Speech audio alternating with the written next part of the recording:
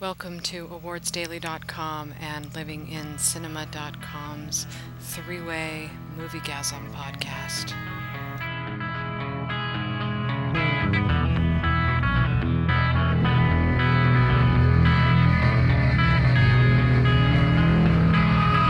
This magic moment, so different and so new, was like any other. Until I met you, and then it happened. Hi, and welcome to the Awards Daily and Living in Cinema podcast we call Three-Way Moviegasm. My name is Sasha Stone, and I'm here with Ryan Adams and Craig Kennedy. And since this is our first podcast, we would like to give you a brief intro of who we are and what we do. So I'm going to go first. I've been running awardsdaily.com, formerly oscarwatch.com, for about 10 years now. We were one of the first blogs, for better or worse, to start covering the Oscar race. We've built up a tight and devoted community since then, and I feel like the site is as much about the readers as it is about the Oscars. I really do think that at the heart of it is a love of cinema, a love of great films and great performances. I know that's what keeps me going, and I love challenging the idea that the Oscar race is kind of for stodgy old folks who always vote for the same kind of films, and that if it's not a quote-unquote Oscar movie, it has no chance of winning. So when I see those odds defied, it kind of It gives me hope and it keeps me going. So that's me. Ryan? Until recently, past couple of years, I never felt a whole lot of emotional involvement in the whole nutty awards carnival. Not at all. I used to watch the Oscars for the spectacle and for the extravaganza, and then I could sit back and scoff at the winners because for me, I used to think that they got it wrong a lot. Instead of an Oscar watcher, I used to be the classic Oscar skeptic. I still am to some extent, but now helping out on Awards Daily, picking up the loose ends and whatnot, and then seeing the amazing mechanics of the process at work from the inside out, I have a huge respect now for what it is, so I don't need to worry about what it isn't, or what I think it ought to be. I don't need the Oscars to be anything except for what I get out of it on Awards Daily. And that thing that the Oscars are is basically a magnet for other movie lovers, all kinds of movies. I love it when our readers come in from all around the world and talk about forgotten films that never got any Oscar love whatsoever. I love it when they go off on totally unrelated tangents, because I'm all about tangents and rambling too. So a podcast, I hope it'll be a fun format for me to play with, especially one like this, where we can all three grope around without any kind of a roadmap. For me, this Moviegasm podcast, I'm looking forward to us touching on a crazy kaleidoscope of topics, or in cinematic terms, a montage. And what we're having here today is a montage à trois. And Craig? Living in Cinema is sort of a 3-year-long work in progress. I write reviews of current movies, and I cover the usual movie headlines, but I aim for a sweet spot between the highbrow and the middlebrow. I don't want to treat movies like they belong in an ivory tower, just shine a spotlight on all the great indie and foreign films that might only get limited releases. Having said that, it's definitely not all art house all the time. I balance things out with some of the more interesting high-profile pictures that come out each week. In the end, my ideal is to be a place where people can come talk about the most recent Sundance or Cannes Film Festival hits, as well as the latest from Pixar, Christopher Nolan, Wes Anderson, or Quentin Tarantino. So first up, it's Casey Affleck's I'm Still Here, starring Joaquin Phoenix, which they spent an entire year documenting Joaquin Phoenix's fake breakdown. A lot of people fell for it, a lot of people didn't, but the story behind it seems to be upstaging the film itself, although we all three have different ideas on this topic. They were chronicling the downfall of a star. He did start that hip-hop career, grew the beard, kind of fumbled his way through a number of interviews. Watching HLN and ABC, the movie's director and the viewers may have very different reviews for I'm Still Here and its star. Casey Affleck told reporters that Phoenix gave the performance of a career for more than 2 years, playing a bearded, mumbling version of himself. The documentary was panned by critics. I saw that movie, and I'm not at all surprised. Yeah, Casey said, though, it's the performance of his career. We'll see where his career goes from now, though. And a writer for the New York Times takes a jab at Affleck and Phoenix for thinking they got one over on us. That's you. Drops of water. And you're on top of the mountain, a success. But one day you start sliding down the mountain, and you think, wait a minute, I'm a mountaintop water drop. I don't belong to this valley, this river, this low dark ocean with all these drops of water. Then one day it gets hot, and you slowly evaporate into air, way up, higher than any mountaintop, all the way to the heavens. Then you understand that it was at your lowest that you were closest to God. Life's a journey that goes round and round, and the end is closest to the beginning. So if it's change you need, relish the journey.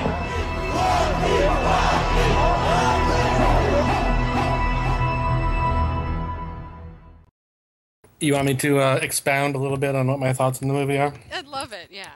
Okay. In my opinion, from what I've seen so far, it's in the running for one of the best movies of the year, and it certainly has one of the best performances of the year, as we've all learned that was the case for Joaquin Phoenix. The problem is that all the people who are talking about it are talking about the gimmick of the stunt that was pulled, and it seems to me that the key performance aspect of it is getting lost. But at the same time, you know, this is a tiny little movie with a tiny little distributor who would probably be crazy to mount any kind of an Oscar campaign for it. So we shouldn't expect that they will. And if they don't, you know, it doesn't really have a chance of going anywhere. So, okay, I'm talking in circles. No, it's great. I mean, I really appreciate hearing you say that about it. I know that I tend to come at things with a lot of judgment at first, but and I was trying to put my thoughts together about this movie, and you're right, I haven't seen it, so I can't really say. I mean, all I could speak to would be Joaquin Phoenix's performance and the production quality anyway. So all I'm left with is the, you know, lack of desire to want to see it and participate in it because of what I feel he did, which was kind of like, reminds me of sort of, you know, celebrities complaining about the amount of attention they get from paparazzi and you know, it is a rotten business, and the American public, people in general, can be rotten, you know, and horrible. So I don't know if it was performance art or if he was just trying to make a movie or if he was really trying to stick it to the gossip sites, you know. I'm just not sure what his intentions were. It's a tough call because on one hand you could say, okay, Joaquin, you don't like the problems that are attendant with fame and celebrity, so you could just as easily do what you do on stage instead of being a movie star. It was sort of your choice to be a movie star, so it's a little bit hard to sympathize with him. But at the same time, I think there's this disease in our country where we take celebrities, we build them up beyond, you know, any reasonable human being, and then we take this sick sort of pleasure in tearing them back down again.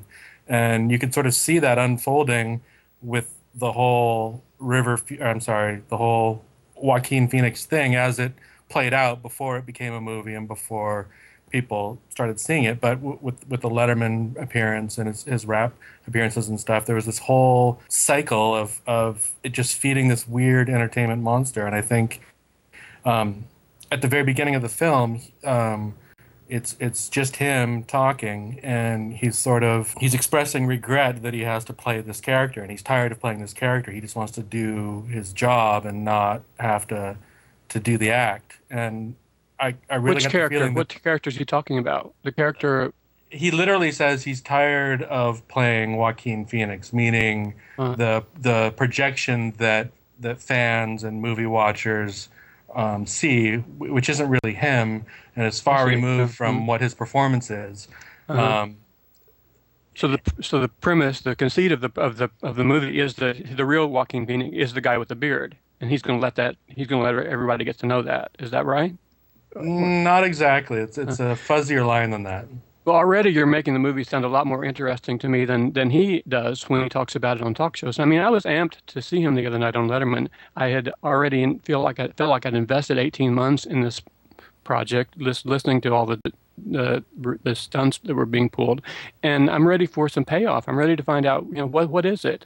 And my interest has started to fade, but you saying that the performance is so good and it's one of the movies of the year for you has reignited my interest in it a little bit. And so I was excited to see him on Letterman, but again, I felt like let down. Letterman would ask him questions last night, and he didn't have an answer. And that's okay. I mean, it's normal for people to do that in a talk show situation, but I didn't see that much different, really, or that much more articulate than his bearded character.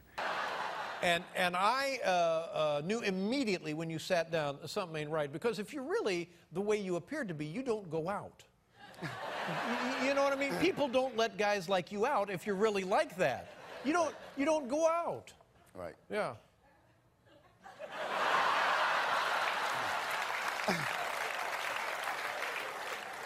So what do you have to say for yourself?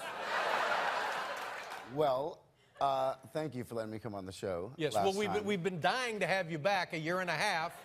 No, I meant last time. But this time as well. No, we wanted to make this film. You and who wanted to make Casey Affleck. Yeah, right. Who knew about it? Whose idea was it? It was both of our idea. And the idea being what? Well, we wanted to do a film that explored celebrity and explored the relationship between the media and the consumers and the celebrities themselves. First of all, really all I care about is me in this. Now,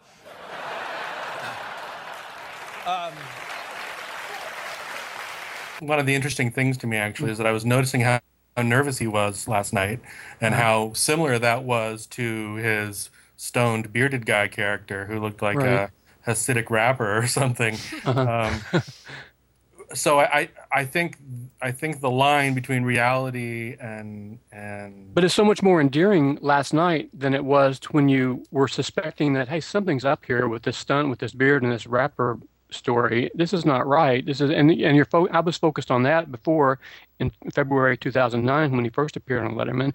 I liked him much better last night when he's really being his real self, and even if that means shy and unable to express himself very well, because it was genuine.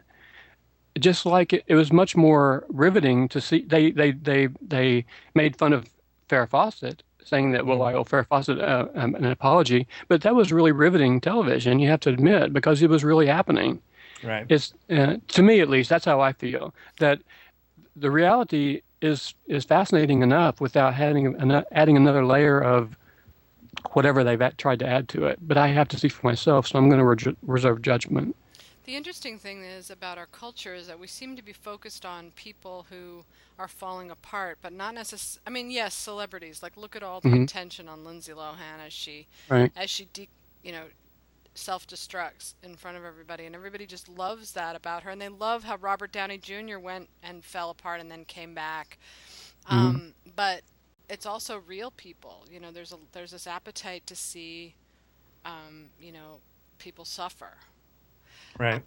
And so I guess I have to see the movie to see if that really does make that point, or, I mean, I don't know, because to me it seems like Lindsay Lohan is walking right into that. I don't see her as a victim at all, So it's hard, because I think also reality stars, people who want to be in front of the camera, it's like they sell their soul to the devil, because they do agree to do this, but hey, look, here's the downside. Sorry, sorry, it sucks. Get out of it. That's how I kind of view it, but maybe that just shows I'm a cold-hearted bitch. I don't know. Well, I think for me is I turn it around. I don't really think about the people who are the subjects of it so much. Obviously, they make their choices. They do their things. Mel Gibson's another example. It's difficult to sympathize with him. But what is it about us that we're so obsessed with these people's private lives? I mean, for me, and one of the whole reasons that I started living in cinema, like I said before, about making the movies come first. What counts is the performance that's up on the screen. I don't care what drugs the person's taking, who they're sleeping with, any of that, and it shouldn't play a part. It shouldn't, but it does. I mean, it really does, and it's like, well, it isn't our business. It absolutely isn't, but it's become. I mean, so maybe he is making a brilliant point, I wish we could see some of it. I wish they would be showing different clips than what they've shown, and I wish that the examples of it that we've seen on TV, on Letterman, for instance, have been more impressive or at least funny. Because I mean, I wasn't convinced, and I didn't find it very amusing. It was okay for like the first 5 or 10 minutes, but when I saw that there wasn't going to be any more to it than that, it just didn't. I don't know. I really like the reality, and I will sit and watch, YouTube for 45 minutes straight, little clips of people have made of themselves at home, goofing off and doing silly things. It's the real stuff, though. There's something when you see somebody accidentally fall flat of their face on YouTube, there's a gasp factor, that you can't help but laughing. But that's a lot funnier to me than a deliberately staged slapstick pratfall. Right. Because in the end, what are you left with? You're left with praising the filmmakers and the actor. I mean, that's really, to me, that's the only way it can finish. Like, you're not laughing at the chance happening of capturing this on film.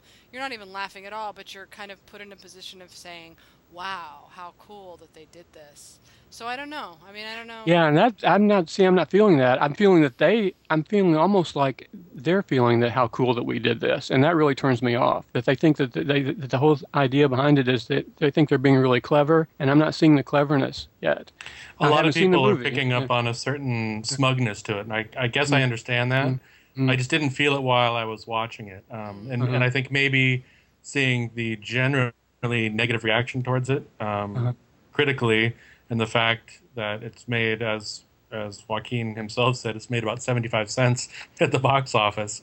Yeah. I think I feel a little bit of a lost kitten syndrome to it. And I can see that, a little protective almost of it. And like you said, if you've seen it, and if you say the performance is extraordinary and it is one of the career performances, then I'm eager to see it. I'm eager to see that. I just haven't seen it yet. All I've seen is just the mumbling, and anybody can do that. He even said last night that the inspiration for them to do this was because they were watching reality TV and they were saying, this is some really bad acting. We know this is scripted. It's just being done by really bad actors, and I can handle that. I can do that. And I'm thinking, yeah, sure you can, but you're better than that, dude. You have higher goals than that. Okay, so what's your favorite Joaquin Phoenix part? What's your favorite role he's ever played? I liked him a lot in Two Lovers. I thought I was going to say Two Lovers. Yeah, I think that really featured everything that I like about him the most. And he's a really good character actor. He's been in, so I guess Gladiator is one of his best smaller roles. But where a role where he's featured and where he's carries the movie, I would have to say Two Lovers. Yeah. Okay, moving on to another Affleck brother, The Town. Ben Affleck. We've all seen it, right? Yep. All three of us. So.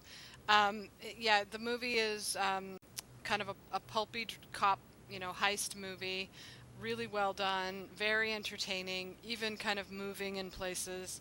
I think top-notch performances all the way, all across the board, especially Jeremy Renner, who's fantastic. But I also thought Ben Affleck was really good. I did too. I could close my eyes when he was on screen, and it didn't even sound like him. I mean, he was so deep into that accent that I had trouble even placing that it was him. I thought it was incredible. In the 302, feds have me dropping Brennan right here. I didn't ask you to do that. Yeah, well, you didn't have to, Dougie. Come on. They told me Brendan Leahy was coming down here to roll up on you with a Glock 21, so I came over here, and I put him in the ground. They're 9 years for it. Now, you don't gotta thank me, but you're not walking away. I'm grateful for everything you've done for me. Your family took me in when my father went away. You're like a brother to me. But I'm leaving. You shoot me? Go ahead. You're gonna have to shoot me in the back. Is it fair to say that I'm sort of the odd man out in not seeing it as a legitimate Oscar prospect at this point? Sure. Yeah. You mean you don't, or you do? I don't. I mean, I think it's absurd in September to think you've got all 10 ultimate nominees nailed down. It just doesn't. I do too. That's why I think that that's why The Town, I believe, on a lot of people's list is 11 or 12 or 13. And I have a feeling that some of the ones that we're so certain about being in the top 10 are dropping out because they always do. Every year it happens that we lose some that we're counting on. So where are we going to find the spots to fill the empty chairs? Yeah, so I think The Town's a great candidate. I wasn't saying that that's a reason that we shouldn't be picking it. I'm saying that's a reason why I'm not going to say for sure that it's not going to happen, because I think that would be arrogant at this point. It just doesn't it doesn't feel like an Oscar movie to me, being an outsider. I mean, my first stage smell test for any Oscar movie is whether my mom would like it. If she would like it, then it's got a leg out to get a nomination. And this just doesn't seem like that kind of a movie to me. It seems to me like more like a Departed thing, but it doesn't have an iconic director who's overdue for an Oscar attached to it. So I don't see it getting the same kind of groundswell of support that something like The Departed got. Having said that, if it did make it in, I wouldn't be surprised, and I wouldn't be disappointed either, because I really did enjoy it. Well, for people who don't know exactly what we're talking about, we are talking about the fact that the Academy now has 10 Best Picture slots. They used to have 5 for, 40 years or so after they dropped their 10 nominees. Now they have 5 slots. So that's the only reason people are even entertaining the idea that maybe the town would get in. If there were 5 slots, there's no chance in hell. I think you're right, yeah. But with 10, if it makes enough money, and if the other movies just do really poorly, the ones that are still yet to come out, like True Grit and The Fighter mainly, then it has a chance of being one of the blockbusters that get in, only because the Academy is trying to, with 10 nominees, they're trying to kind of bring higher moneymakers into the Oscar race, because for so long it's sort of been this niche kind of thing, and nobody's watching it on TV. The movies aren't making that much money. The Oscar bump isn't as significant as it used to be. So I think they're trying with 10 to kind of bring the public back into the Oscars, and the town.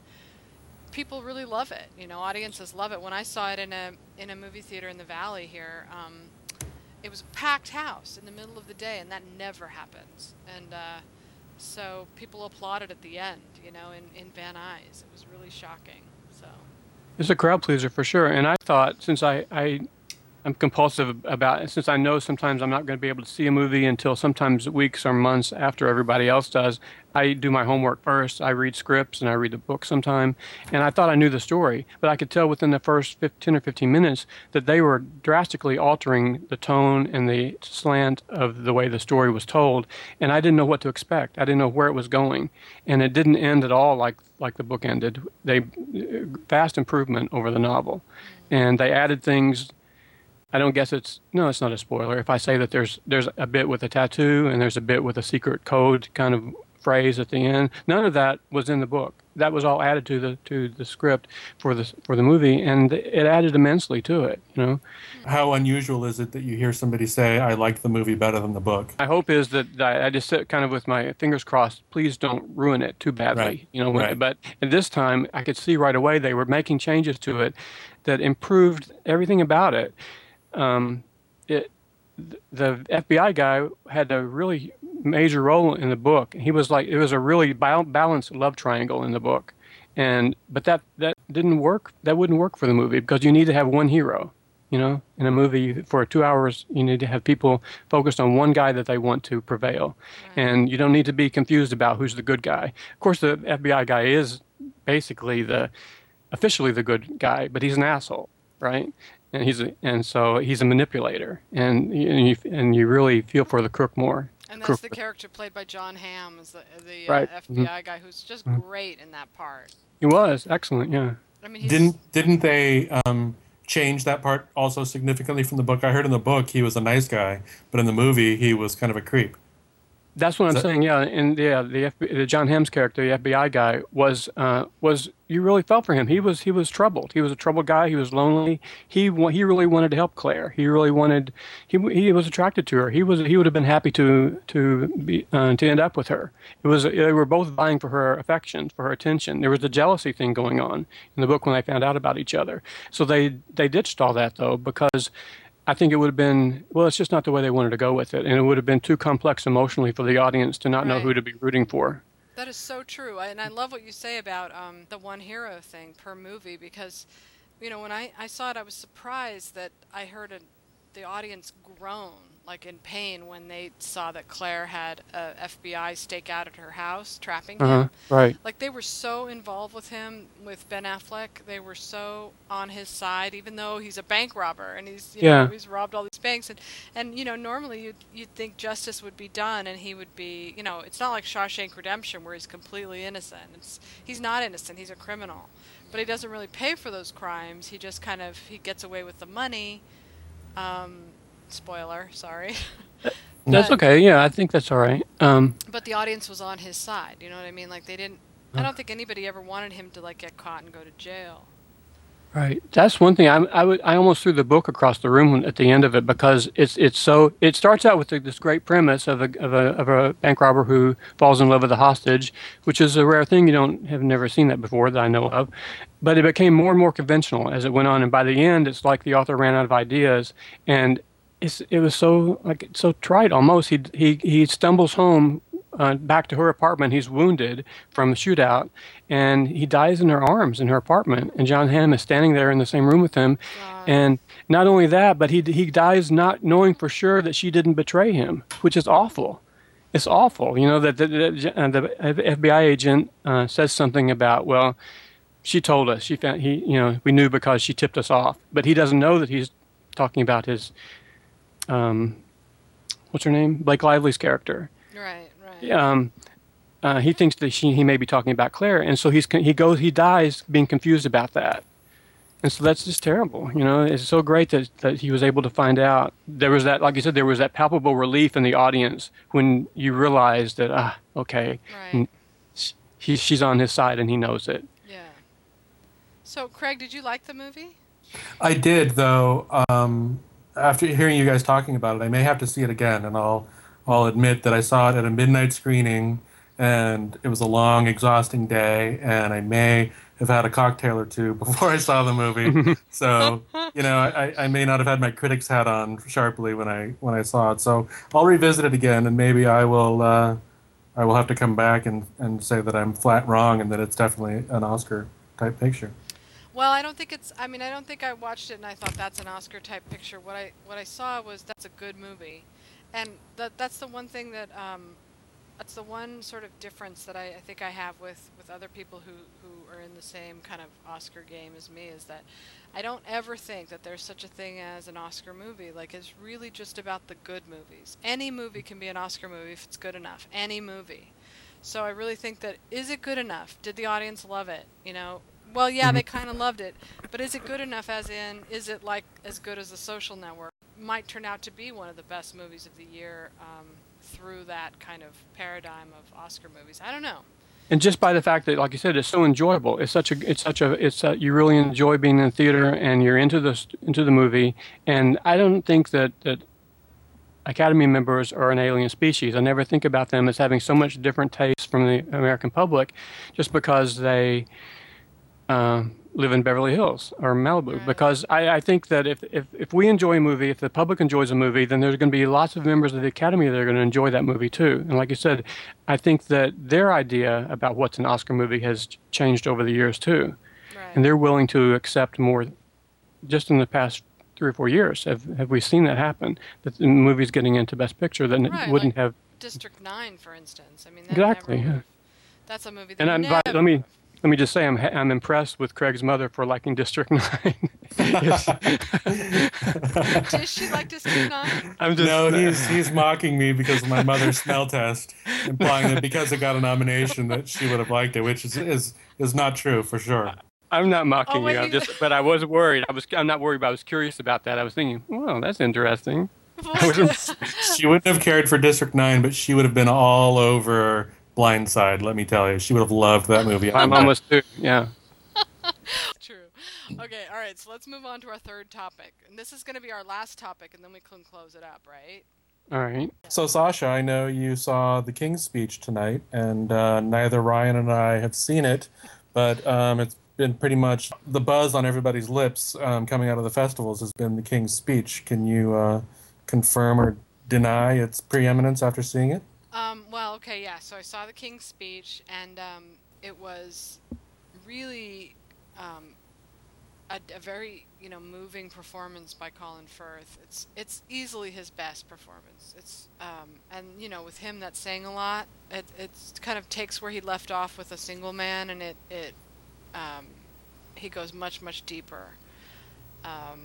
He plays King George VI, a man with a really bad stammer or stutter, who inherits his royal title. He becomes king when his older brother abdicates the throne. Insert them into your mouth. Enunciate.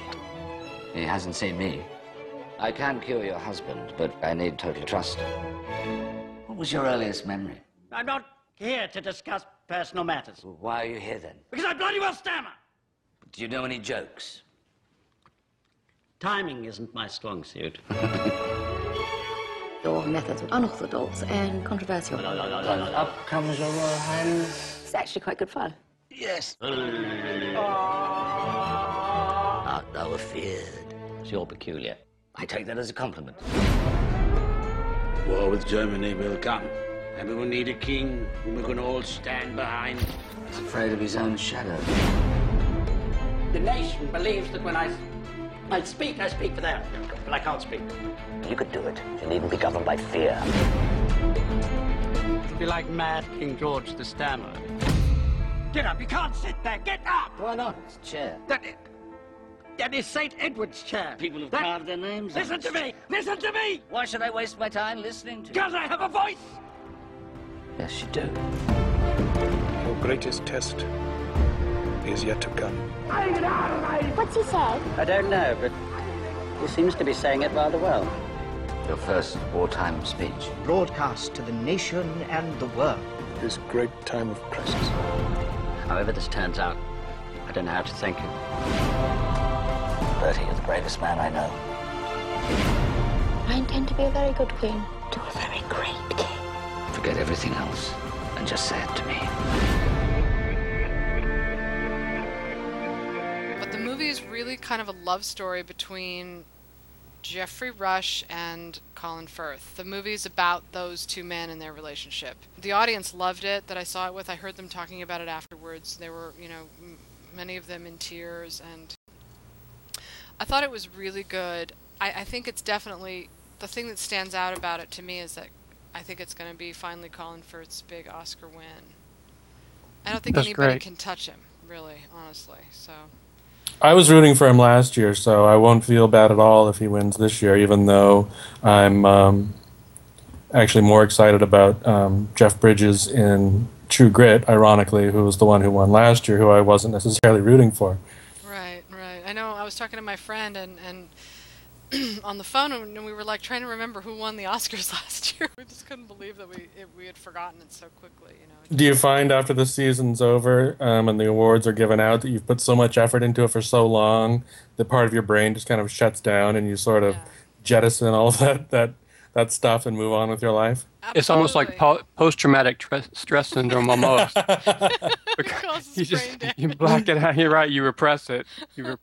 Well, the unfortunate side effect of this is that it's pretty much ruined a lot of movies for me. Like, there are some movies I just cannot watch again because of the awards race. I don't think I'll ever see Avatar again. And there are movies like Milk I'll probably never watch. To be fair, though, you did see Avatar 10 times already, though, I think, I right? know. But if it hadn't been for the awards race, I might have watched it again. Yeah. But there are movies like No Country for Old Men or The Departed that I would watch again. It's just that I feel like when it goes through Benjamin Button, I'll probably never watch that again. Slumdog Millionaire, never. I mean, there's just some kind of thing about it that once it's through, it's sort of like an old boyfriend. You've been there, done that. You don't want to go back there. I don't know. It's very strange, but do you guys? Well, that makes a lot of sense to me, and that's actually kind of why I try to compartmentalize the awards and sort of keep them separate from my own personal passions. And the Academy actually makes that easy on me because they tend to gravitate towards movies that are not necessarily in my top 10 of the year. Right. But it always throws me in a year like 2007. When my favorite movie of the year, No Country for Old Men, also happens to be an Oscar darling. I actually felt a little weird and alien that year because it was outside of my normal experience with Oscar. I didn't know what to make of it. Wasn't it great, though? It's a rare thing, but it is great when that does happen. about last year, though, I do think that if we could see the numbers for the scores, I believe that there's no doubt that Colin Firth came in second last year. And so a lot of people are feeling the same way we do, that almost wish he had won last year. And so they're going to be able to have another chance to maybe see to it this year. In A Single Man, Colin Firth and I play two people who've been best friends for 20 years. In reality, we had just met and only worked together for 3 days. I'd only heard exemplary things about him and so had extremely high expectations. And he managed to exceed every one. With his ease, charm, humor, and generosity, it wasn't hard for me to believe that I'd known and loved him all of my life. His courage and integrity in letting us see the depth of one man's shattering grief is testament to his enormous talent. And I can tell you that 3 days is not nearly enough time to spend in the company of the magnificent Colin Firth. Do you feel Honestly, sometimes like the race kind of calcifies around conventional wisdom rather than actually people voting their honest opinions? Do you know what I mean? Well, 4 out of 5 times, yes. But the 1 out of 5 is an actual honest vote. But yeah, Right. for the most part, that's why the game can be played the way it's played. That's why they can invest money in ads and a campaign, because they know that once the vehicles are in their groove, they can stay in that groove all the way to the finish. The win is harder to call because a win is usually a much more passionate choice. But the nominees, yeah, you can pretty much predict how it's going to go because it is hard to break them out. Like, one notable exception is a movie like Dreamgirls, which really seemed like it had everything going for it that way. Like, it really was set in the right groove, it had the right publicists, everything was on track, and then it just it totally derailed. But is there any question that that movie would have made it into the top 10 if there were No. 10 nominees? No, of course it would have, you know. And it probably would have made it into the top 5 if it hadn't been talked up so much all year long, so that people were expecting it to be so wonderful. And it was a pretty good movie. I mean, I like it fine. But it maybe was a disappointment to people because they expected so much. They had been led to believe so much. Yeah, it was sort of like, remember the movie, what was the movie that The Reader took the place of? Was it Dreamgirls? There was one movie that The Reader took that 5th spot, and everybody expected it to be nominated. Well, I think everybody was angry about The Dark Knight that year, weren't they? The Dark Knight. How can I forget? God, somebody needs to really put me out of my misery. I swear to God. Good Lord, who am I this time? It's like... What is my website? The Dark Knight, holy crap. All right, so there you go. The Dark Knight, it seemed like that was going to get in, but then The Reader got in at the last minute, and, you know... But, you know, I've never blamed The Reader for The Dark Knight. I blamed Frost Nixon for The Dark Knight not being nominated. And you know how I feel about that. I've always had a grudge against Frost Nixon. And even though I know that's a perfect... for everything. No, but I know that's a perfect Oscar movie in so many ways, and it fits the certain demographic of the 20% of the Academy that always votes that way. There's always a movie like that. But that was the movie that I feel like really... I mean, I like The Reader better than Frost Nixon, is what I'm saying. That was an interesting thing, that Frost Nixon, the way... That's a good studio working there that got that movie nominated. Oh yeah, absolutely, and I'm impressed by it. I like it better now than I did when it first came out, but I could just see what it was going to become. I knew I was looking at the number of chairs that we had, the number of slots, and the number of movies that we all loved, and something was going to have to go. Yeah. And I was worried. Right. And, yeah, absolutely. But now that we have 10, it you know, in a way, it kind of takes a lot of the excitement out of it, because with 10, it's, you know, although this year there are so many movies competing for those spots that it is actually exciting. It'll be interesting to see when it comes right down to it and we have to really whittle down our opinions and stick to something. I mean, last year it seemed strange to me that I would have assumed that with 10 nominees that would make it twice as hard to get them all right, but I correctly predicted all 10 of them, which tells you that there's something terribly wrong because I don't know a damn thing about what I'm talking about, but just through conventional wisdom, I was able to pick up on it, and it turned out to be correct. And it's like Wait, you even predicted The Blind Side? Yeah. Oh my God! Wow, how'd you do that? I had no idea that was going to get nominated for Best Picture. I'm one of the few people I know who's as cynical as I am who actually kind of like that movie. It Yeah, you wasn't in my genuinely liked it. I remember that you genuinely liked it. It was nothing that you had to pretend about or even have to imagine what goes on in the campus member's head or anything like those kind of games at all. You just genuinely liked it yourself, and that's well, it wasn't a movie that would have showed up in my own personal top 10, but it Right, just, I was going Knew off that it of fit, the crowd response, like Sasha was saying before, about movies that people genuinely like. Uh-huh. For whatever reason, that was one of them. So do you think that the town is sort of on that same level of entertainment? Or I know it didn't have that Christian kind of saving, a person, and it doesn't have that layer of gravitas that. Like I said before, I'm going to have to revisit the town to be sure, but I'm skeptical about how popular it really is, because one of the arguments that people have used for its popularity is the box office that it did. And it did okay box office, but it wasn't great. It seems, I think, inflated over what it was because it was higher than what the expectations were. But to me, that says more about the expectations than it says about the movie itself. Does that make sense? It does, yes. So I don't see... Blindside, for whatever reason, sort of had its own cultural moment, and I don't see that forming around the town at this point. It may still, but it just doesn't seem like the kind of movie that people are going to rally around emotionally. I could be totally wrong, and if I see it again and change my mind, I'll be the first one to admit it, but that's just kind of the sense that I have right now. The movie I have the highest hopes for so far this year is True Grit, but it'll be a while before we get to see that one, and hopefully we'll be able to talk about that a little more soon in one of our future podcasts.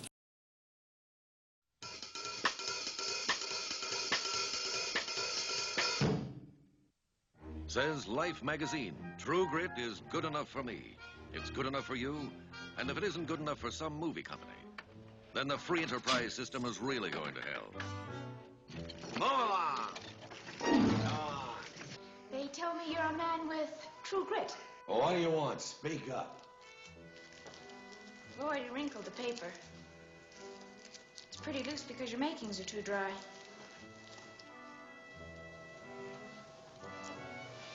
I'm looking for Tom Cheney. Well, who's he? He's the man that shot and killed my father, Frank Ross. Says the New York Times, as touching as it is irreverently amusing. Marshal Rooster Cogburn and I are going after the murderer, Tom Cheney. How did you light on that greasy vagabond? They say he has grit. He's a notorious thumper. He's not a man I would care to share a bed with. Nor would I. As far as movies that I've seen so far, I'm Still Here is keeps jumping out at me as my potential favorite, but too soon since I've seen it, so for now I'm going to have to go with Winter's Bone. Is it boring to say that the movie that I liked so far best this year is Inception? No, it's not boring at all. Not boring at all. I have to say that it is, and with Shutter Island and The Ghost Rider tied for second. But nothing was more enjoyable for me all summer, all year long than Inception. And no other movie did I see 3 times in the theater. Right, wow. Like Inception. And so for me, but upcoming, I would say, is I'm almost certain to love The Social Network. There's no doubt about it. The King's Speech also my kind of movie. So the one that I'm kind of anxious about, that I'm not sure about, but that I'm really looking forward to finding out about is Black Swan. But that's the most unknown quantity to me. I feel like the movies that are upcoming that I feel certain that I'm going to like, I don't have to worry about those. But I am a little cautious about Black Swan. I just don't know about it yet. I mean, you guys, both of you, really influenced my own opinion about movies. I was ready to forget about I'm Still Here altogether. I had lost interest in it and didn't think there was any way that I would probably even see it. But now I know I will because of Craig. Yeah, well, I'll feel bad if you both see it and think it sucks like everybody else. We'll never let you forget it. Don't worry. We'll never let you forget it if it's a disappointment. Yeah, I went from zero interest to now wanting to see it. So that's a good thing. Well, I think for me, like I loved Inception so much. It almost feels like it was last year. Like I need to see it again so I can remember how that feeling of seeing it for the first time. I don't know if I'll see a better movie than The Social Network. one of the hard things about watching The King's Speech was that it's in such a different tempo from the Fincher movie, which is it's such a adrenaline injection, that movie, that you kind of are expecting that with every movie you see from that on. So nobody stutters in a Sorkin movie. Right, nobody stutters in a Sorkin movie. That's the way. That's exactly right. It's a great performance.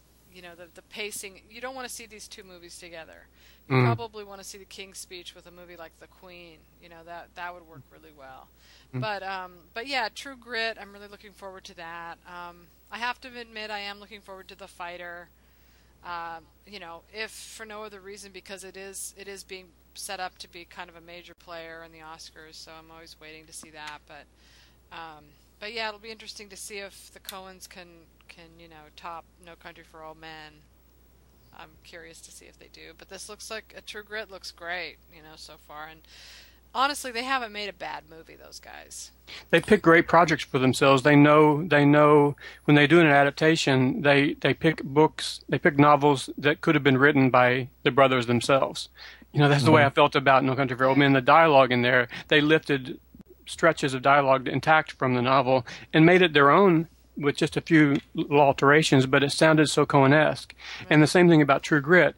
The original 1969 True Grit, for some perverse reason, took all the best parts of the novel and all the best lines, all of the spark out of it, and just drained it and just turned it into something really bland. But the script for True Grit has gone back to the novel and put all that back in. Wow. So that's really... I agree with Ryan on that. When they first announced that they were doing True Grit, I had only ever seen the movie. I had never read the book, and I was kind of scratching my head. I couldn't figure out what it was that was drawing them to this story. And then I finally read the novel, and it just completely clicked and made perfect sense. I think it's heresy to say it, but I don't really like the original movie that much. I mean, it hit all the plot points that the book had, but it didn't capture the spirit of the book at all, and jettisoned some of the major themes of it, which I think will play right into the Coen wheelhouse. So after having read, I was skeptical about the whole thing until I read the book, and then I just kind of felt like it was going to be a Coen home run. I mean, I try to keep my expectations about them as low as possible because I don't want to set myself up for disappointment, but I'm having a hard time reining in my excitement at this point. That's great. Well, it's been very entertaining and delightful talking to you both. But we should say it's been fun for us too. You guys are just like dead silence.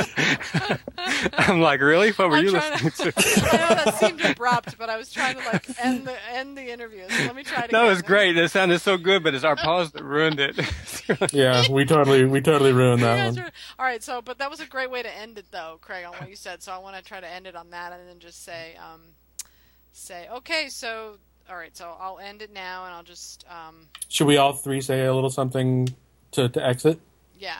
Okay. I can't think of much, but I'll just... Okay, we'll see. All right, so let's try our exit, our first exit. Okay. Well, that's all we have time for today. Now that you've raised a child in the meantime. We'll see you next week for another very long podcast. If you want to write to us, you can send any email to awardsdaily@gmail.com, and we will answer your questions the next time we have a podcast. And you can reach Craig at... What's an email they can reach you at, Craig?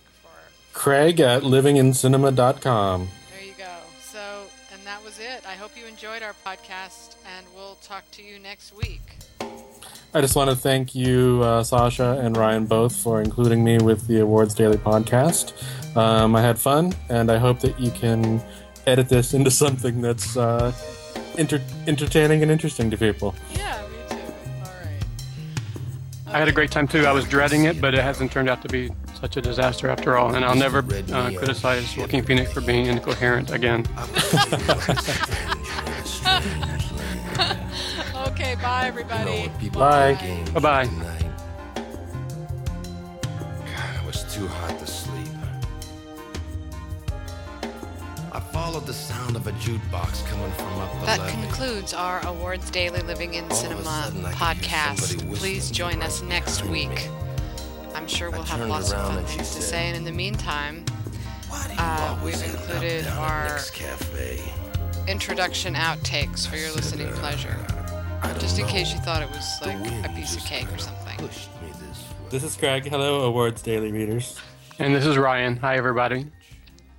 If you've never followed awardsdaily.com or livingincinema.com, you might not know that we don't do the same thing. Sounds terrible. Awards Daily covers mostly film awards, but specifically the Oscars. Living in Cinema is much more about film, less about the world's least respected angle of show business, Oscar watching. That makes him the perfect fish out of water to help you listeners navigate through our short code. Basically what we do... Oh, forget it. Just cut out all that. Forget it. All right. That's terrible. Okay. It's good. I thought you were going fine. I thought it sounded good. What happened? Well, because it sounds bad reading it. It just sounds bad out loud. It sounds better writing. It doesn't sound good reading. So I'm just going to improvise the beginning. Sounds good. Okay, so hi and welcome to the podcast. This is the first podcast of us, the Oscar, the current Oscar season. My name is Sasha Stone. I'm the main editor of awardsdaily.com, and I'm joined by Ryan Adams, the co-editor of Awards Daily, and Craig Kennedy, the editor and creator of livingincinema.com. Hi, guys. Hi. Sorry. I went first last time. I should have gone first this time. I was trying not to be a pig. I thought, okay, so you have to be first. I'll just step aside. That was totally my fault.